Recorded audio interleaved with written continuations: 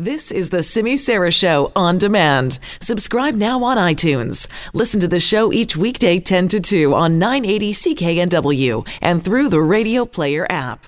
Now, I'm all one for following political stories, but I have to admit, even Brexit got the best of me. I just couldn't take it anymore. I couldn't take the boy you cried wolf, just the stopping, the starting, we have a deal, we don't have a deal, it's going to happen, it's not going to happen. I just gave up on it. And really, we're one of the lucky ones over here because technically it doesn't impact us as much as obviously it does to people in the UK and the European Union. Well, it's all still been going on, whether we've been paying attention or not.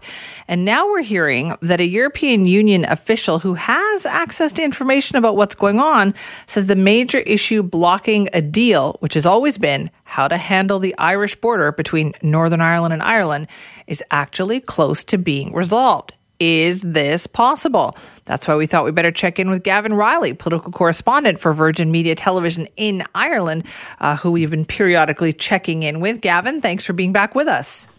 No problem, Siri. Good to catch up again. What is going on, Gavin? Are they close?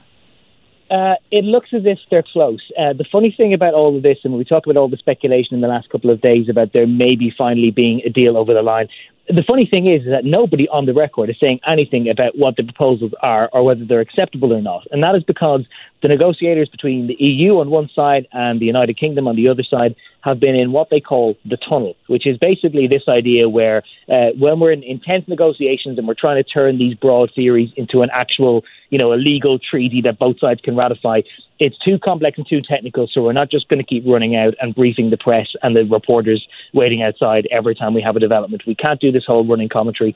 So they're in what's called the tunnel, and the funny thing is that we actually don't know how the tunnel talks have gone on. What we do know, though, is that having entered the tunnel last Friday, they are still in there, which means that they've now been in there for 4 days, and those negotiations are still ongoing. And one would have to think, given that there's supposed to be this big meeting of European leaders this coming Thursday to ratify whatever deal there might be, if they're still talking this late and if they're still trying to negotiate, it must be because they think there is a deal somewhere in the works. I just find this fascinating, Gavin, that now they've decided that if they keep things private, they might be able to get a deal done, whereas up until now, they've been negotiating in the public and firing salvos back and forth.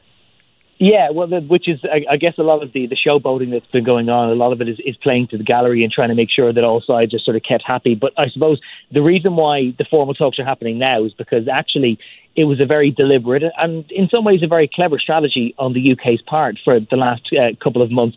Ever since Boris Johnson took over, the UK hadn't actually made any formal new proposals on paper for what they want to do with the Irish border. They had been thinking out loud or kicking around these ideas, and they'd been going into occasional meetings with the negotiators on the EU side and just floating ideas basically to see exactly, flying a kite and seeing how it catches the wind.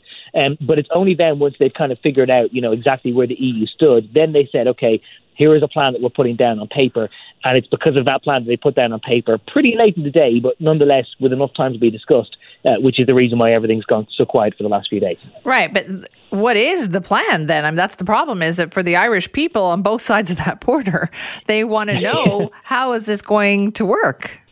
Yeah, that's the difficulty about there finally being a process to get a plan, is that a lot of us don't know what it is. I mean, there is a little bit of informed speculation. There was a meeting last week between the British Prime Minister Boris Johnson and his Irish counterpart Leo Varadkar, which seems to have set the whole thing in motion. And basically, as you rightly observed at the very start, it all revolves around what you do with the Irish border and how you manage to have two different trading regimes without there being a need for some sort of border checks or any kind of a CCTV or customs posts or any kind of infrastructure at all at the border, because the Northern Irish border is such a contentious thing and because so many people within Northern Ireland identify as Irish and don't want to be fenced off from their country of allegiance. What we understand the solution to be, basically, is that Northern Ireland will still be part of the UK's customs area. So basically anything that's imported from the Republic into Northern Ireland would effectively be considered an import, and there would have to be tariffs and duties and whatnot. And we've all heard an awful lot about tariffs in the last few months because of what's going on in Washington. But as a fudge, to avoid there being a need for an actual border check, that basically Northern Ireland would collect tariffs on the UK's behalf. And so that basically you would still have this land border, but that it would be applied, bear with me, at sea. so that if something is being imported from Britain into the Republic and it's going via Northern Ireland, right, that would still be subject to tariffs and customs of some sort. But Northern Ireland would collect the tariffs on the Republic's behalf at an airport or at a seaport, so that you don't need to collect it when it actually gets to a land border. Now, that in turn is contentious because there are people there, the unionist population within Northern Ireland, who don't want there to be any interruption between themselves and Great Britain, who feel like that is a sort of an impediment to their trade, and that it adds extra complications to how they interact with the rest of the UK. That is a reasonable concern, but it's something which the tunnel talks are trying to tease out. But what it all boils down to, if it isn't too wild an idea, is that you would still, in effect, have a land border between the Republic and Northern Ireland, but that the border would be enforced at sea, if that isn't too wildly surreal an idea to put out there. No, it's totally and completely surreal, because this is a land border at sea. But all right, I guess at this point, it's kind of like whatever works, right, Gavin? Well, this is exactly it. That if it's a thing that works, I mean, these talks have been bogged down now in the technicalities for literally 2.5 years. It is now well over 3 years since the UK voted to leave the European Union. The formal negotiations started in March of 2017. The UK was supposed to be gone out of the European Union 7 months ago. The new deadline is that they want to be out at Halloween.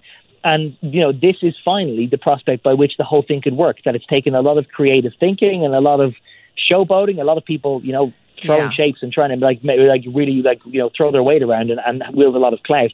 But ultimately what it's boiling down to is that this really odd idea of a land border imposed at sea is something which just might be able to suit everybody. And if it does suit the Northern Irish unionists, then the chances are it will suit a majority of Boris Johnson's ever-whittling number of backbenchers, and he might just be able to get it through Parliament, which of course is the one thing that Theresa May was never able to do herself. No, she was not. All right, still some work to do then, I guess, Gavin. Listen, thanks so much for your time. Not at all, thank you. That's Gavin Riley, political correspondent for Virgin Media Television in Ireland.